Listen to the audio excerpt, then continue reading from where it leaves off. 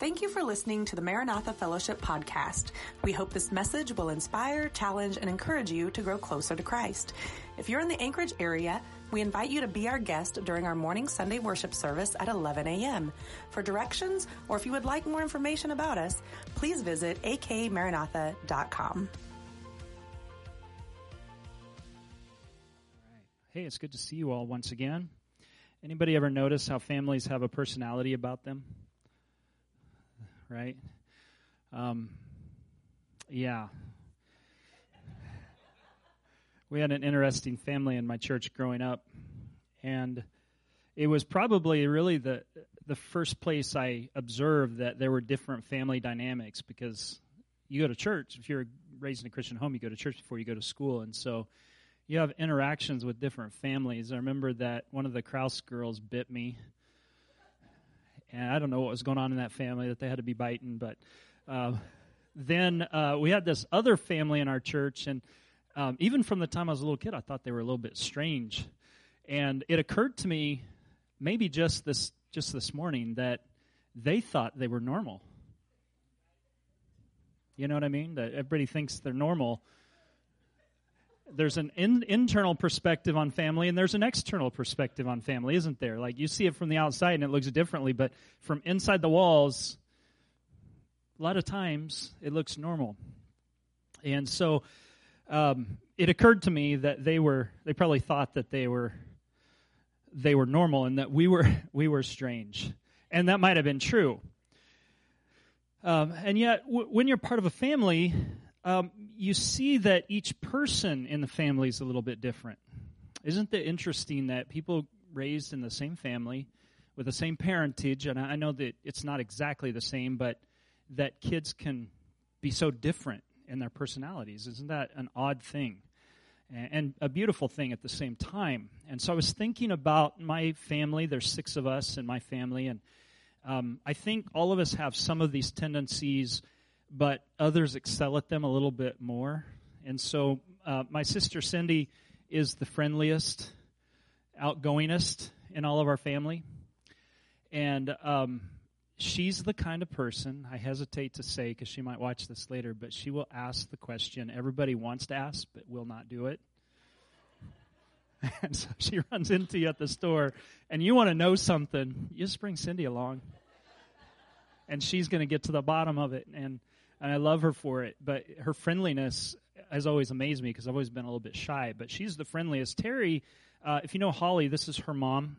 Terry is the hardest working and probably the most serious of all of us. That she was a very, very hard-working person. Kim is the funniest, and she always has something funny that happens to her, and she can retell that. And Mark is the most assertive. And many of you have met my brother Mark. He's a pastor, and he's the most assertive, and he's very good at what he does, and he's a great cheerleader, and he's a great compeller of people, and that comes out in his ministry. I'm the nerdiest of all of the siblings. And then Joe, who's my younger brother, is the most resilient. He's faced some hardship in life, and he's overcome, and he's put his life on a good foundation. And we're all from the same parents, but now that we have some kind of a family of our own, I notice that those families are a little bit different from each other too. And churches are like that. I don't know if you've thought about this, but churches have, like people, different personalities about them. And I want to talk a little bit about this today. I want to call the message a Christian ambition. We'll read our text in just a moment. But churches can be like this too, that they have different personalities. And this becomes clear when we visit my brother's church in Kansas. They have a little bit different personality than our church has. That's not bad or good. It's just different. And you can see it, too, in the New Testament. I want you to consider 3 churches, and one of them is the one that we're talking about here. When it comes to the Corinthian church, you remember that they had a lot of power. Paul said you don't lack any spiritual gift. They have a lot of power, but they struggled with love. Right? That's 1 Corinthians 13 is the love chapter. It's sandwiched between 2 chapters about spiritual gifts. And the whole point of that is that, okay, it's great to have all that spiritual power, but what is it without a driven purpose that's driven by the heart of God, out of love? And so Paul challenges them with that. The Ephesian church had love, but they seemed to lose it, to grow cold. We don't see it in the letter to the Ephesians, but we see it in the book of Revelation when Jesus speaks to the Ephesian church. He says, this one thing I have against you, you're great at going out and testifying about me. You're great at fighting great spiritual battles, but this one thing I have against you, you've forsaken your first love. Their love for perhaps God or one another had begun to grow cold. And so he addresses them on that. And you can see even between the churches of Asia, different personalities they have. And the Thessalonian church that seemed to get it, and yet they needed to work on it a little more. They had the love factor, as we will read in just a moment. They knew something of love, and yet they needed to work on it. They needed to excel at it. And God would call us in those things that we're not good at to improve them. And the things that we seem to have grasped and been able to clamp onto, that we need to grow in those things more and more. Like, we don't get to this terminal level and go, well, I've grown enough in the area of love. We need to continue to grow and be so more and more. And so, like people, personalities, churches have personalities, and like people, personalities will be judged not based on preferences. Sometimes we make the mistake of thinking it's one preference against another, but when it comes Judgment Day, our preferences aren't going to be what's important. You understand? It's going to be what God prefers. How did He say the church should be? What did He say it should be like? What is He calling us as a church to look like? And it won't be whether we've measured up to our own desires, but whether we've measured up to what God says the church should be. Ephesians 4 talks a little bit about that. When I was growing up, we were every Sunday church family. Okay, anybody else? Every Sunday church family. Okay, so we were every Sunday church kind of family, and I remember a few times, and because they were so rare, and there was usually something memorable about them, I remember a few times missing church on Sunday. And I want to tell you about those. And then I'll tell you why I'm going to tell you about those. One time, my mom said that she wanted to watch the Indy 500. And I couldn't have been more shocked if she told me that I belonged to the neighbors. Like, who is this? This is my mom? You want to stay home from church to watch Indy 500? I never heard of such a thing. If I had wanted to stay home from church and watch the Indy 500, she would have said, no, we're going to church. She wanted to. So I remember that. And then one time I had chicken pox, so I got a pass there. And when we were away for vacation, which was very rare, we sometimes didn't go to church. And then when, to my delight, my dad said to me, we're staying home from church today to build a treehouse. Yeah, that was pretty cool. Maybe one of the reasons I didn't like church as a kid is because so many amazing things happened besides the chicken pox when we stayed home from church. But my point in telling you this is that in all of the time going to church, and I could probably figure out how many times that probably was, I don't remember hearing many sermons about church. Okay, I mean, I remember hearing sermons about you should go to church, right? But what the church should be, what it should look like, the importance of it. And I remember the thing that was focused on was our individual responsibilities. And maybe it's because corporate responsibility doesn't play like individual responsibility. And maybe it's because there are less compelling arguments, and that it might be why I don't remember them. Maybe they were preached and I just don't remember it. It wasn't as exciting as hearing of what a bunch of people were supposed to do. But if you talk about my sin and what I need to deal with, then you got my attention. I a lot of times thought my pastor was looking in our windows and he knew what we were doing because he seemed to hit the nail on the head. But this message today talks about individual responsibility to the church and to the world. And yet it's part of a corporate responsibility too. Responsibility. That's a sexy word, isn't it? There's this interior responsibility and this exterior responsibility. And you hear responsibility, and we want to check out with that.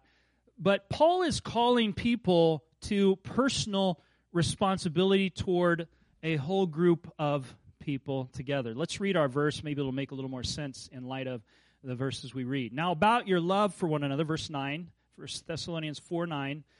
We do not need to write to you, for you yourselves have been taught by God to love each other. And in fact, you do love all the family of God throughout Macedonia. And yet we urge you, brothers and sisters, to do so more and more. And make it your ambition to lead a quiet life. You should mind your own business. Ooh. And you should work with your hands, just as we told you, so that your daily life may win the respect of outsiders, and so that you will not be dependent on anybody. Okay, so here we have two sets of responsibility to two different groups. And so notice, as I talked about before, there's this internal working of a family, and there's internal responsibilities within that system. Okay, so I hope you'll understand that. In verse 9, it calls the church one another. This is the one another we're talking about. Who's it talking about when he says love one another? It's talking about love your brother and sister in Christ. Everybody in agreement with that? Like, that doesn't seem like some major revelation. But the church is called one another. And so this internal working are the commands that come in the New Testament that are tied to one another. Now, here's an interesting study. If you want to do a word study in the Bible, do a word study on the word one another. Or those are two words, but one another. Study those if you have a concordance, and you'll find out that many of the commands, many of the workings in the New Testament are related to a one another setup. It requires this framework of another person in order to be obedient to the gospel. Isn't that amazing? So this is one of the things that comes out in Jesus' teaching, that we're to love the Lord our God with all of our heart, soul, mind, and strength, and love our neighbor as ourselves. There's many of the commands of the New Testament we cannot do in isolation. We have to do those things when we're together with one another. The New Testament knows no such thing as an isolated, unchurched Christian. Come on, and it's true today too, that we are not, you can be saved, right? We're not saved by the church, but I think ultimately we're called to a church, to the family of God. And so I think in order for us to grow as we should, now there are special dispensations. If you're saved and you get somehow transported to a desert island where you're all alone, you can still be saved and go to heaven. Understand that? But that's very rare.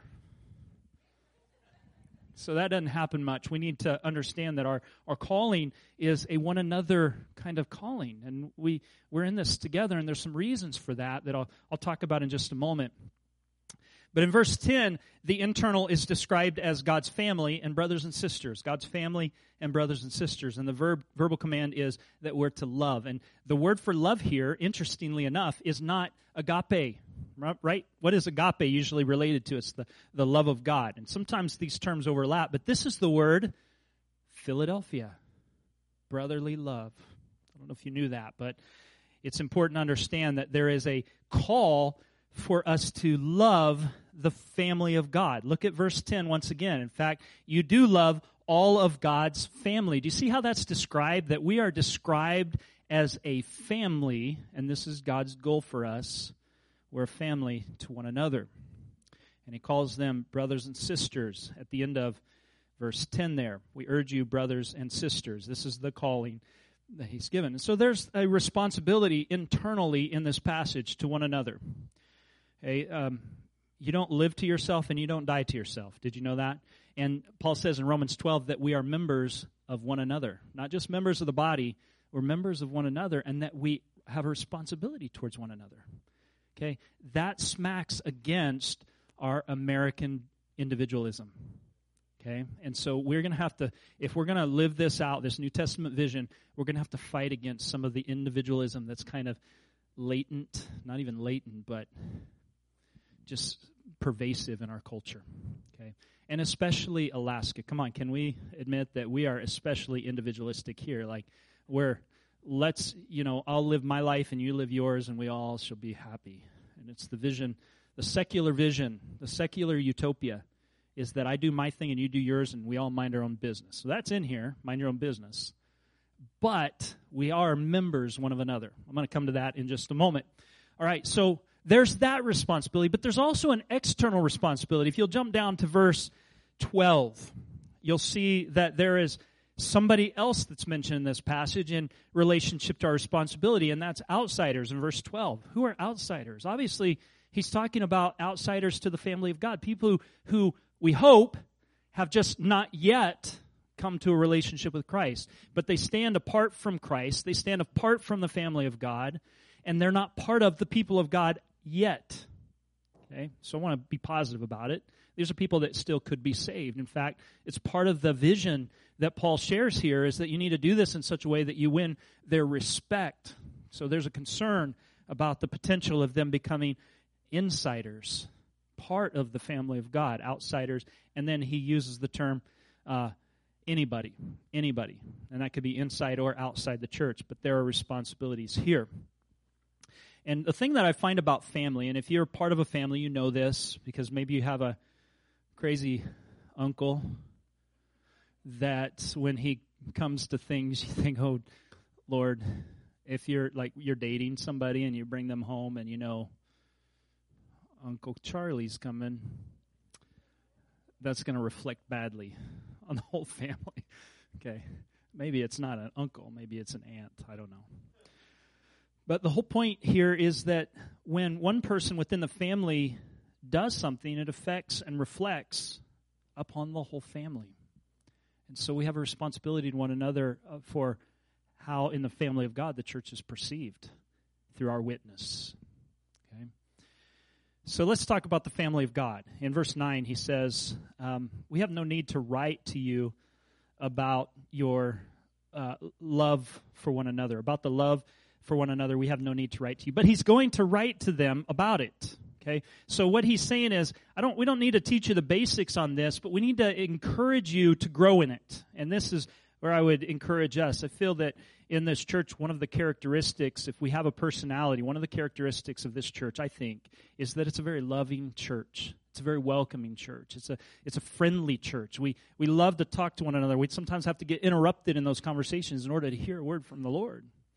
But that's part of the DNA of this church. But do you think that we have arrived?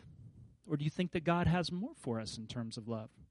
I think he wants to challenge us to do so more and more. Verse 9 says, now about your love for one another. These things are said about love here. I want you to notice three things. First of all, that they are taught by God. They are taught by God. This literally is one word that means God taught. In terms of your love for one another, your Philadelphia, you're God taught.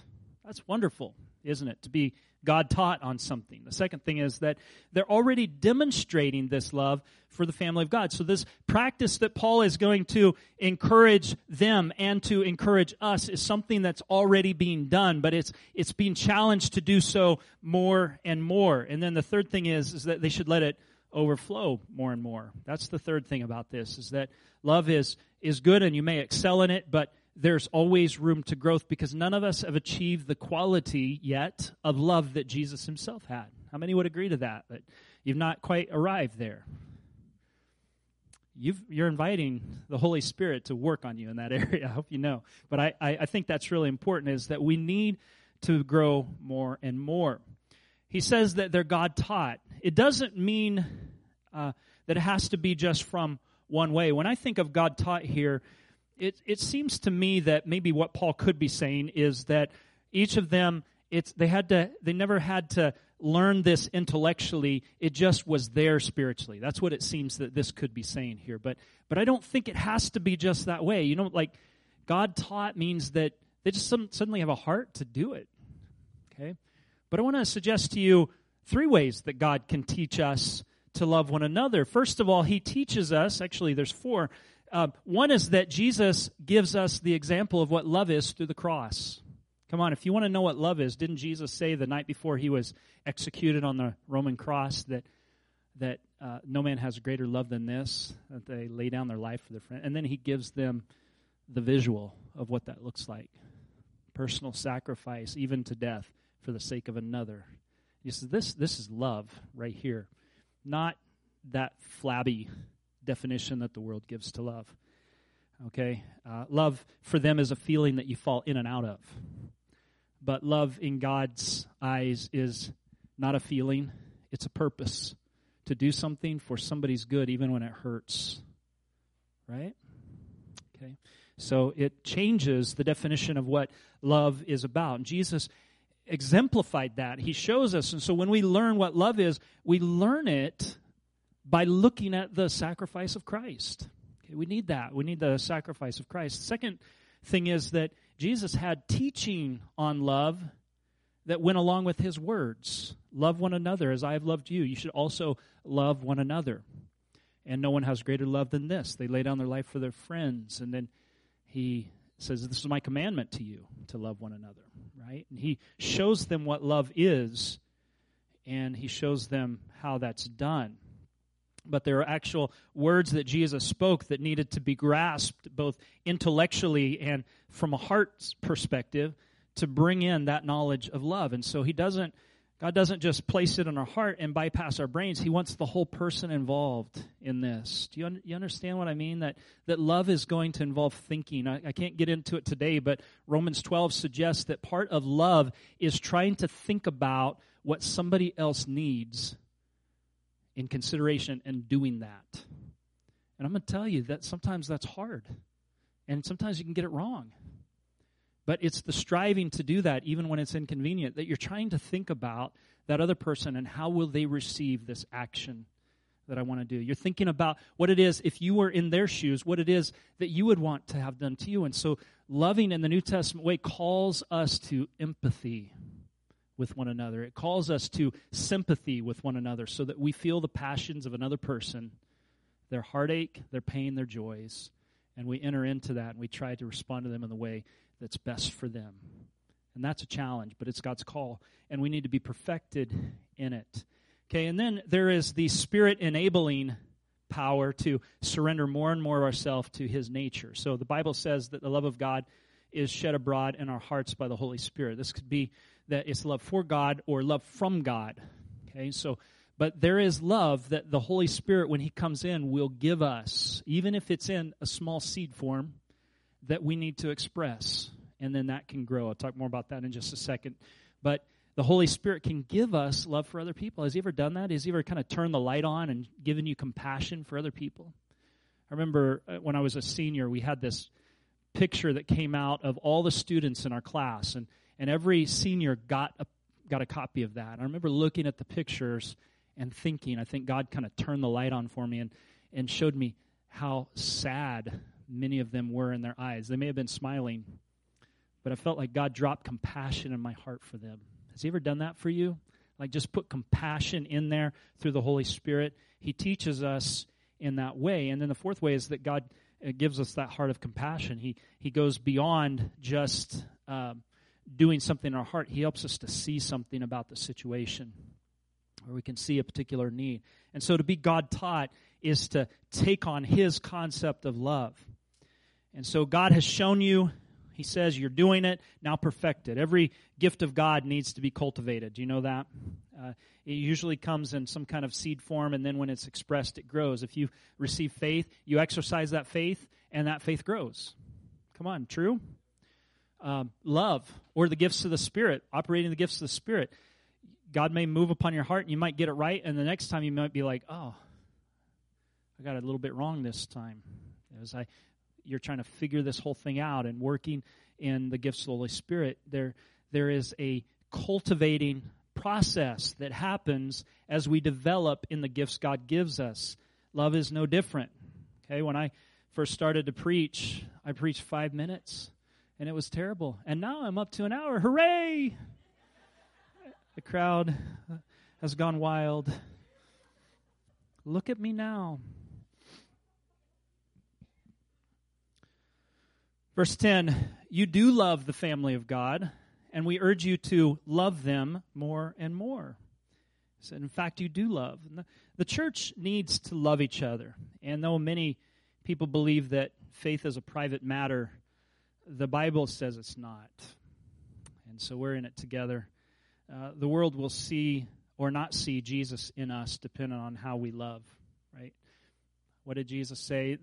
By this we'll all know that you're my disciples. You'll bear the marks of Jesus if you love each other. And if you don't, it bears the marks of another kingdom, doesn't it? As James tells us, that this wisdom is not from above when there's no love for one another. And so the world will see or not see Jesus, and we are called to one another as God's instrument for growth. Things get in the way of that, don't they? Self, for one, feelings, for another. How does God separate us from infantile selfishness? He puts us in families. You need to share with your brothers and sisters, right? That's how we grow in that way. And how does he free us from the gravitational pull of worldliness? He puts us in a community where we grow the culture of heaven among us. And how does he endow us with the knowledge and skills of living in the kingdom? He puts us together. And that's how it happens. And we become more and more like him if we don't sour, if we don't let bitterness grow up between us, if we love one another. He'll grow the culture of heaven right in our midst. But it has to be because we allow it. He says, brothers and sisters, okay? We're brothers and sisters in Christ. I've been reading this book. I just finished it, called Primal Screams. I talked about it a couple weeks ago. And the subtitle is How the Sexual Revolution Led to Identity Politics. And the author's main premise in this book is that one of the reasons that so many people are struggling to find their identity and struggling with like their sexual identity and who they are in terms of race and all of that is because they don't find their identities in families anymore because the sexual revolution has undermined that. And so a lot of families have fallen apart, and it's left a lot of people grasping for knowledge of who they are. I think it could go back even further than that. It's a loss of knowledge of God, but I think the repercussion and ripple effects is that the family has fallen apart. And so she writes in this book, this is Mary Eberstad, she writes in this book that families are important for socialization. She's talking about the diminishing number of children that families are having and all of that, and the disappearance of the middle child, and how many children are growing up without brothers and sisters and things like that. Okay, so she's talking about that, and she says that brothers and sisters are important for socialization. Listen to this. The siblings set and maintain standards. They provide models to emulate and advice to consider. They enact complementary roles in relation to one another, through which both develop and practice social interaction skills. And they serve as confidants and sources of non-judgmental social support in times of emotional stress. Maybe not in all families. Siblings also learn empathy from one another. A Canadian study of 2018 shows, and that other part was a quote from a study that was done in 1982, that siblings are part of our developmental growth, whether we knew it or not. And one of the powerful points she makes is that siblings, unlike parents, will usually be with you through your whole lifetime. Right?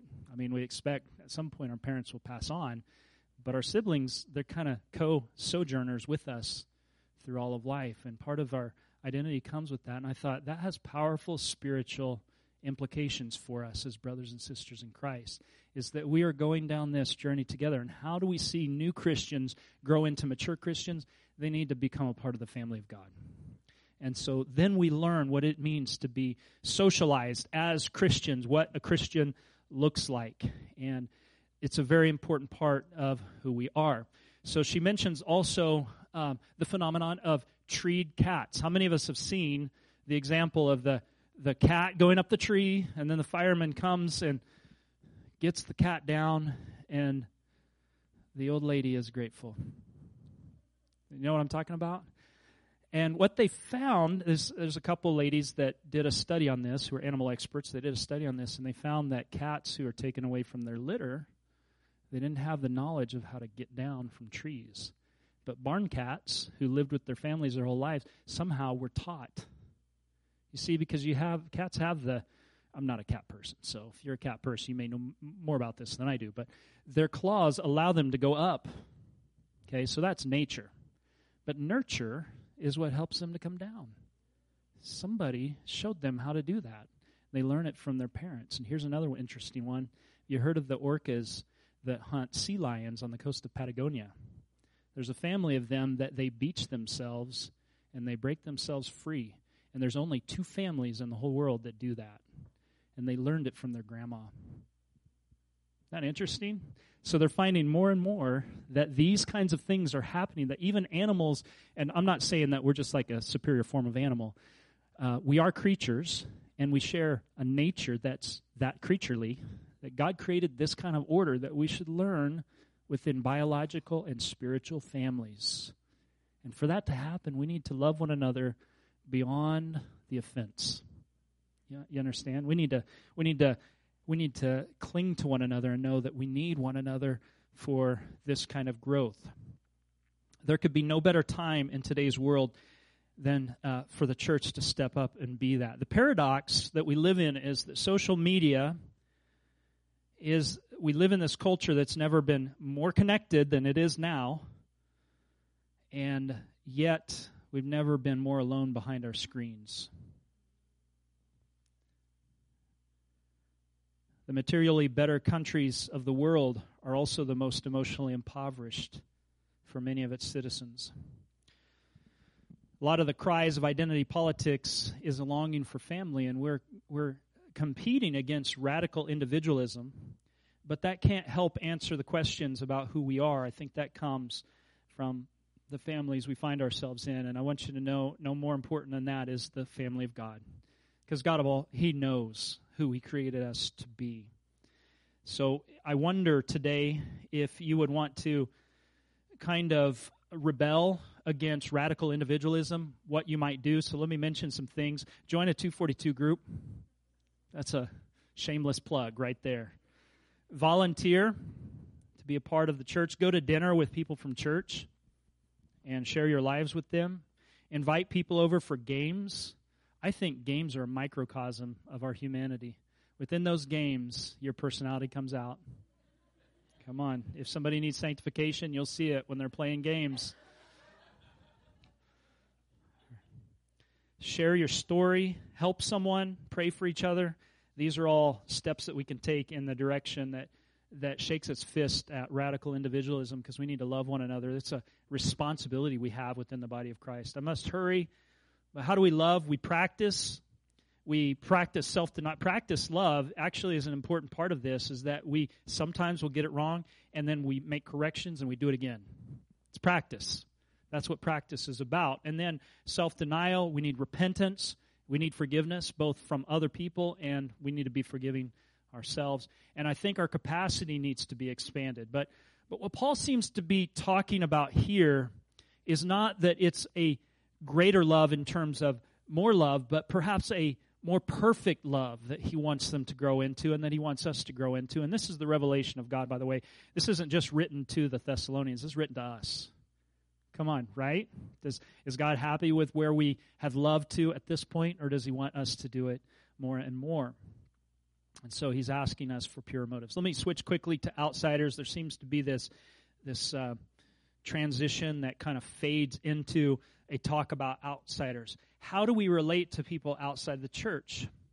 And the thing about this is that this is a new church, and you can see the transition take place in verse 11. Okay, notice in verse 10, you are loving the family of God. We urge you, brothers and sisters, to do so more and more. Verse 11, and to make it your ambition to lead a quiet life.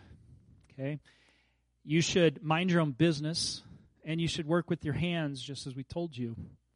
And then he's going to say, and the response to that will be that your daily life will win the respect of outsiders, and you'll not be dependent on anybody. So here's some transition that takes place. Doesn't exactly create a solid, easy to distinguish line here between the insider and the outsider in the family, but there is a transition here. And so when he's talking about outsiders, he wants them to avoid creating a bad reputation. Now, we're living at a different moment in history. In Paul's writing to the Thessalonian church, it's a brand new community. People don't have this long history of bad behavior on the part of the church.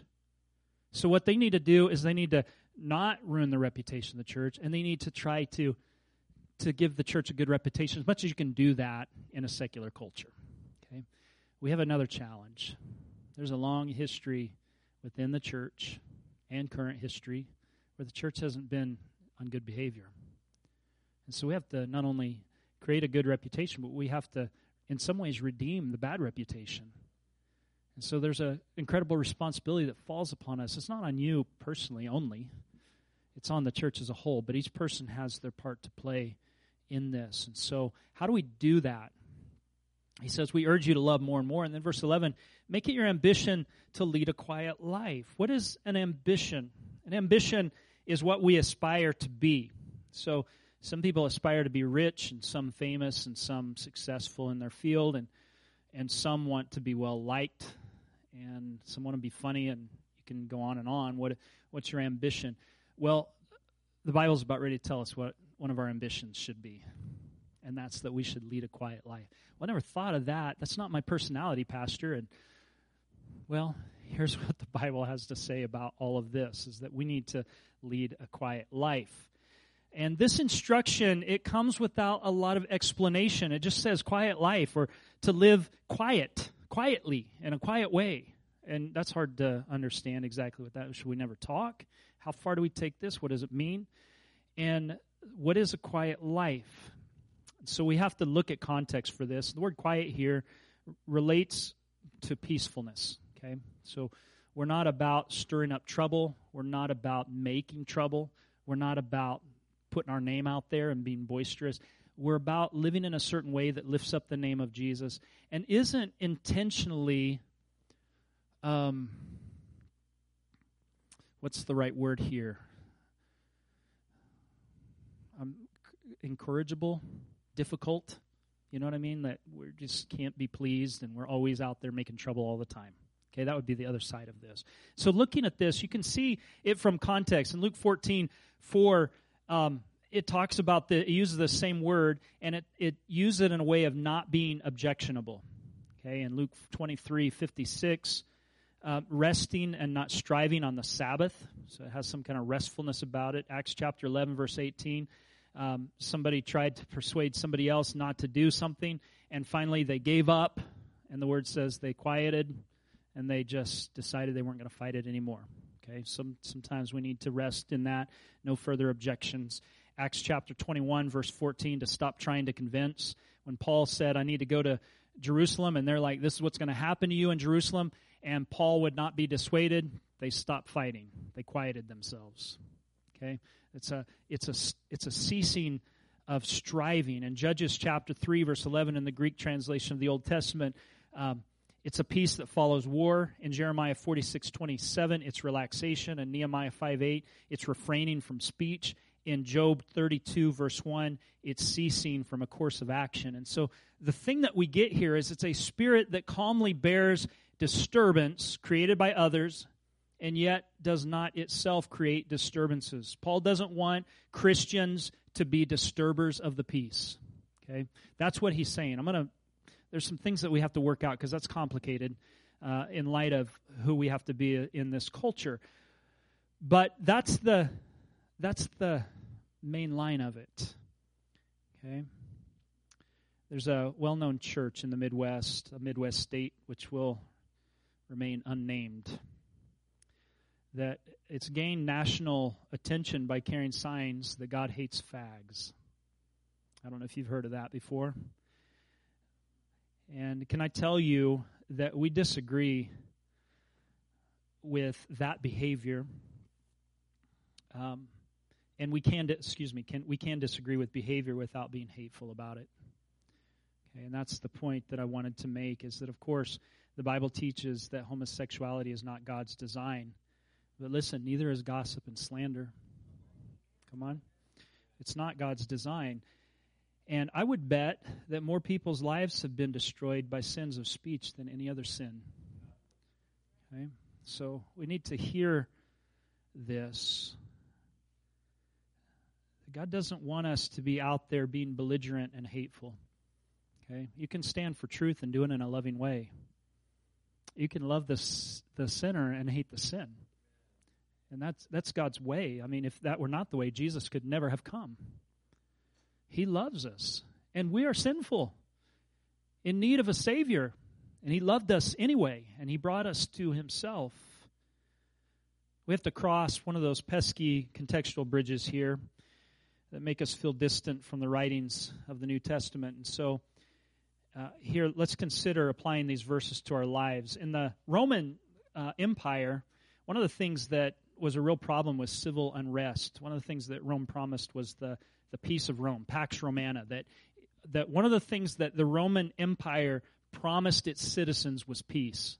And one of the things that would quickly bring down the heavy fist of the Roman Empire upon you and your city is if there was disturbances. You remember Ephesians in Ephesus in Acts chapter, I think it's 19 or 20 there, that Paul Paul was preaching, and the idol makers, they were all having their shops shut down and all of that, and suddenly there was this great disturbance that arose, and people went into the Colosseum there, the amphitheater there, and they shouted for like 2 hours, "Great is Diana."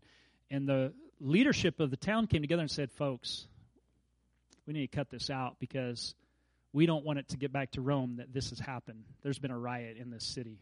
So let's calm down and we'll deal with this casually." And that's reflective of most people's attitude. And so Paul here is saying we don't want to be seen as troublemakers within the empire. Okay? They had no civil rights in terms of being troublemakers. You had no protection for free speech. Okay? So if somebody was doing wrong there or creating a disturbance, that could be the end of it for you. And so Paul's eager for Christians not to cause a community disaster in Thessalonica. And so he asked them to aim for a quiet, responsible life. And we have more freedom to express ourselves now under the Bill of Rights. However, there's something else to consider. And it's the respect of outsiders and its responsibility. We like to tote our freedoms. We don't like to carry our responsibilities. We don't talk about that. But there's a responsibility that we have. And so please listen to me closely. When there's not a rule against something, okay, as there often isn't, that doesn't mean that we're free to do anything. Okay? Just because there's not a rule, there's still a responsibility about a wise way to act. And so we should ask ourselves, what is our responsibility to God, to family, to the church, to the community and the world? And so there are times for civil disobedience. Not everyone will agree where those lines are, but we can all agree that obedience to the powers, when they mean disobedience to God, that's a good starting place for where to say, I can't go along with that. Okay? And some good examples of that, I think I could show you those exceptions there, is like the midwives of Egypt when they refused to kill the Israelite babies, and the 3 Hebrews when they refused to bow down, and Daniel when he refused to stop praying. These people, they weren't trying to cause trouble. They were trying to live faithfully. And there are some Christians that in righteous stands want to cause trouble. And that's not the point of any of this. The point of this is to do what's right before God. And so we have to ask where those lines are. We are looking for peace, and we're not taking a stand where we don't need to. If we make a big deal about everything, who's going to trust our judgment when something really is a big deal? You understand what I'm saying there?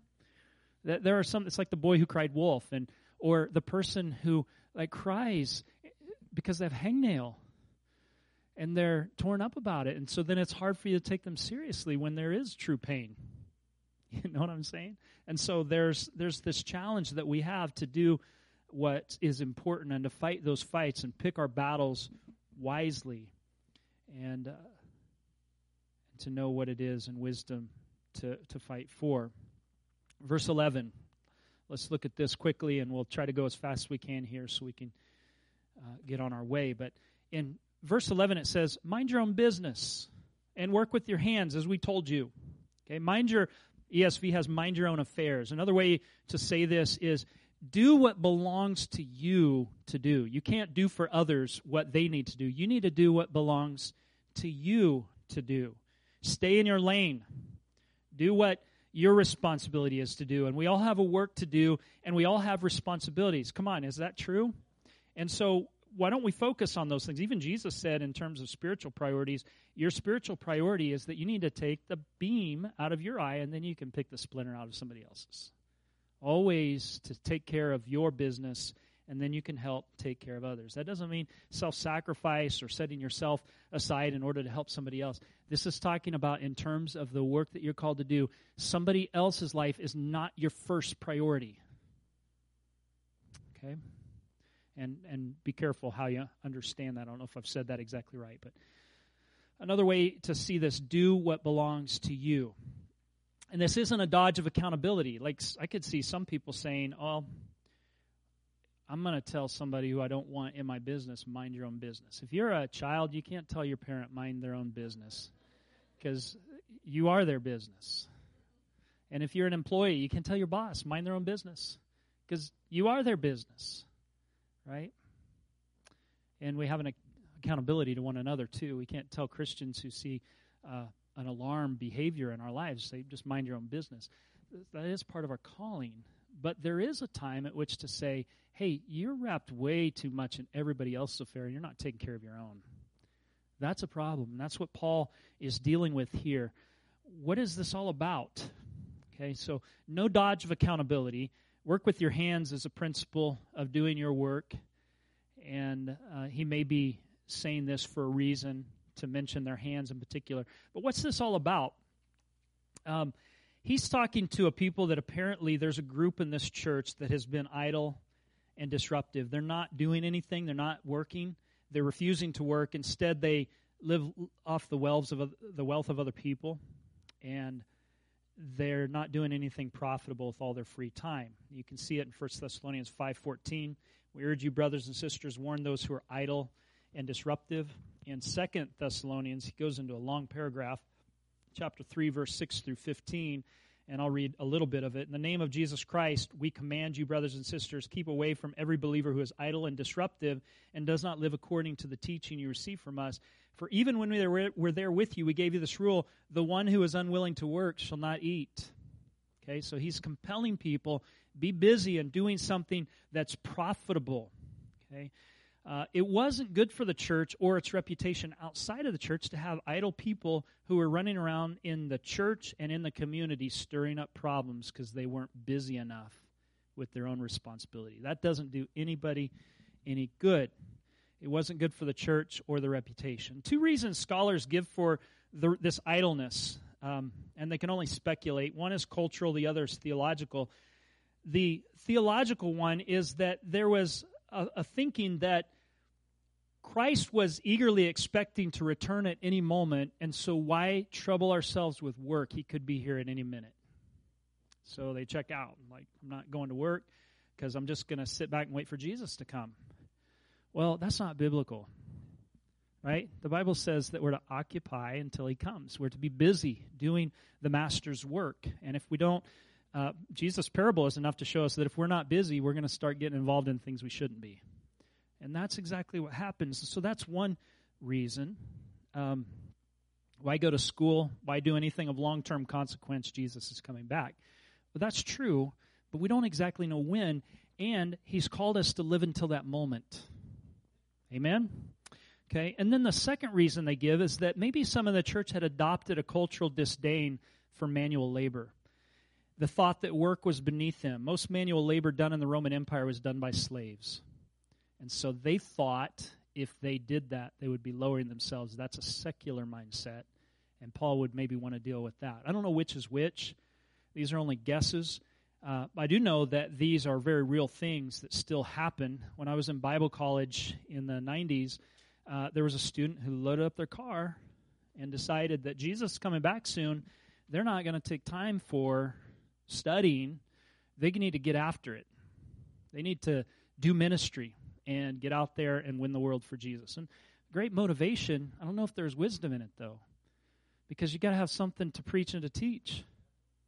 Right? And you need to know your stuff. And I'm not saying that's the only place you could get it, but it seemed a little bit foolish. And here's the response that I have to that is that it comes with one word, it's Jesus. Listen to this. No one had more important life than him. Every moment was precious. Would you agree? Every moment was filled with divine purpose, yes? He didn't start his public ministry till he was around 30. Isn't that fascinating? Jesus, who is the most important figure who ever to live, doesn't start really doing public ministry till 30. That means all of that time is preparation. What was he doing with his time? Well, he was working. The Bible uses a very general word to describe what Jesus was, a builder. Okay, it doesn't use a specific word. This word can relate to being a carpenter. It could be somebody who builds houses with stone. It can be somebody who works with wood. It can be somebody who, and this I think is my favorite, who built farming implements. I don't know if you knew this, but Nazareth is on the edge of the Jezreel Valley. And the Jezreel Valley is one of the richest wheat sources in the world. And they would have needed constant things built, farming implements built out of wood, and Jesus could have supplied all of that. Okay, so it could be that, it could be the other. I don't care. If you think he was a cabinet maker, that's fine. I wouldn't disagree with you. But the thing that we need to agree upon is that he worked with his hands. And so that answers two things. One is that it wasn't a waste of time, because Jesus wasn't going to waste time. Number two, okay, even as he waited the divine purpose to come, he was busy doing something. Number two, it wasn't beneath him. One of our creeds says that he's co-equal with the Father and the Spirit. And yet he descends down, and he's willing to descend to the place of doing manual labor. It's not beneath him. And so Jesus is the answer to both of these. Okay? There's two reasons that are given for these instructions. Notice in verse 12, I'm coming to a close here. You should mind your own business. You should work with your hands, just as we told you, so that your daily life may win the respect of outsiders, and so that you will not be dependent on anybody. Notice these two things here quickly. People usually respect those who do hard work and do their job well. Okay? And if you want to win, it will win you a witness if you do your job well. And I think almost anyone has an advantage over a pastor. If you sit down next to somebody on an airplane and they ask you what you do, and you say you're a pastor, they look at you like you've just shown them a gunny sack with doll heads in it. They're like, what in the... Oh, that's nice. A lot of times. So whatever you do, own it and do it well for the Lord. And God will give you respect from outsiders. We're not compromising our message with our character when we try to win the respect of outsiders. We're considering how our actions might reflect upon Christ and his church, and that's wisdom, I think. And so why is the respect of outsiders important? Is because we're trying to win them to Jesus. Okay? This isn't us trying to curry favor in some way and be like, look how good we are. No, it's not that. It's us doing the right thing and showing with our reputation or actions that we're respectable. So at work, do your job well. And do a work that contributes to society. You know what I mean? Even when the Jewish people went into captivity in Babylon, Jeremiah said, pray for the peace of Babylon. Oh, that sounded almost like insurrection to say something like that. But that's what he calls us to do, is to be contributing in our world so that we can win a witness for Jesus by our good lives. Okay, so they need to know, people outside need to know that we're striving for what's best, even when we disagree at times. Because a lot of times there are other reasons for them not believing us. And then he says, so you'll not be dependent upon others. This doesn't mean we should never rely upon one another, help one another. It's not that. This is, okay, as we bear one another's burdens, we also need to bear our own. Like, we have a responsibility to stand on our own 2 feet. If you're a teenager, your parents want to get you out of the house so they can go to Hawaii. Yes, get you on your feet and live. Fly, bird, be free. That's what they want. So here's the Christian ambition today. To increase in love, to live quietly, not as a nuisance. Okay, that doesn't mean we don't step up and speak up when we need to. We do need to do that. But we're not always being a nuisance. Okay, and by that, when we do have to step up and stand up and speak up, it will be counted as the exception and not the rule. And it'll speak louder. Okay, you hear what I'm saying in that? And then work your work. Stay in your lane. Do the thing that God's called you to do. These things affect the family of God in the world. They're responsibilities we have towards each other and towards the world. And we will answer to God for them since it's here in the Bible. Amen. Hey, thanks for your gracious attention. Let's stand together.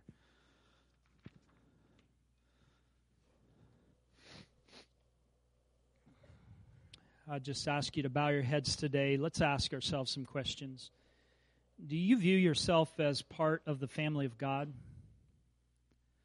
And if not, why not?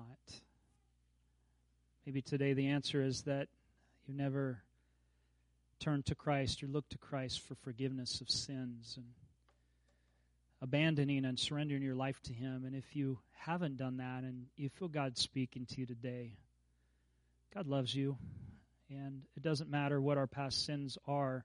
He's provided the sacrifice that's sufficient to save. Would you turn to him today and say, Lord, be merciful to me, a sinner. I stand in need of your help. He will love you. He does love you. He loves you even if you reject him. But his love is not a sentimental kind of love. It's a love that's expressed in action. He died. He gave himself for you, and he rose again the third day. And so he's not only a great sacrifice, he can be a great friend and a great leader. Would you turn to him today and say, be merciful to me, Lord? And if you've already done that, or if you're doing that today, you're part of the family of God. And maybe there's some here that have been hurt in the past by the church, or you've been a part of a hurt, whether it's perceived or real. I would encourage you to forgive, to let that go. There's goodness in the family of God. When God's truly working among a people, it's great joy. It's great help. It's a community that we can sustain us in the darkest of days. And God is in it. That's the most important thing.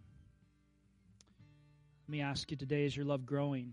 Would you consider today how you would foster that love and put it into practice?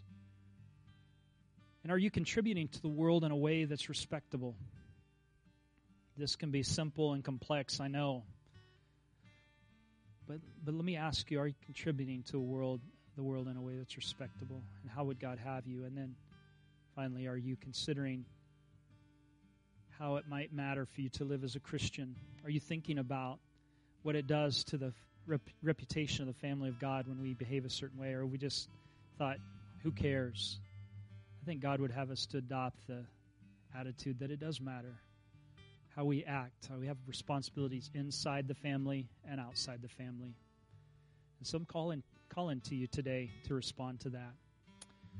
Amen. If you'd like to come and spend a few moments in prayer today, these altars are open. We're just going to sing a song because we're already a little bit past our time. But I don't want to leave until we've responded to the Lord in the way that He would have us to. So would you take a few moments to do that before we go?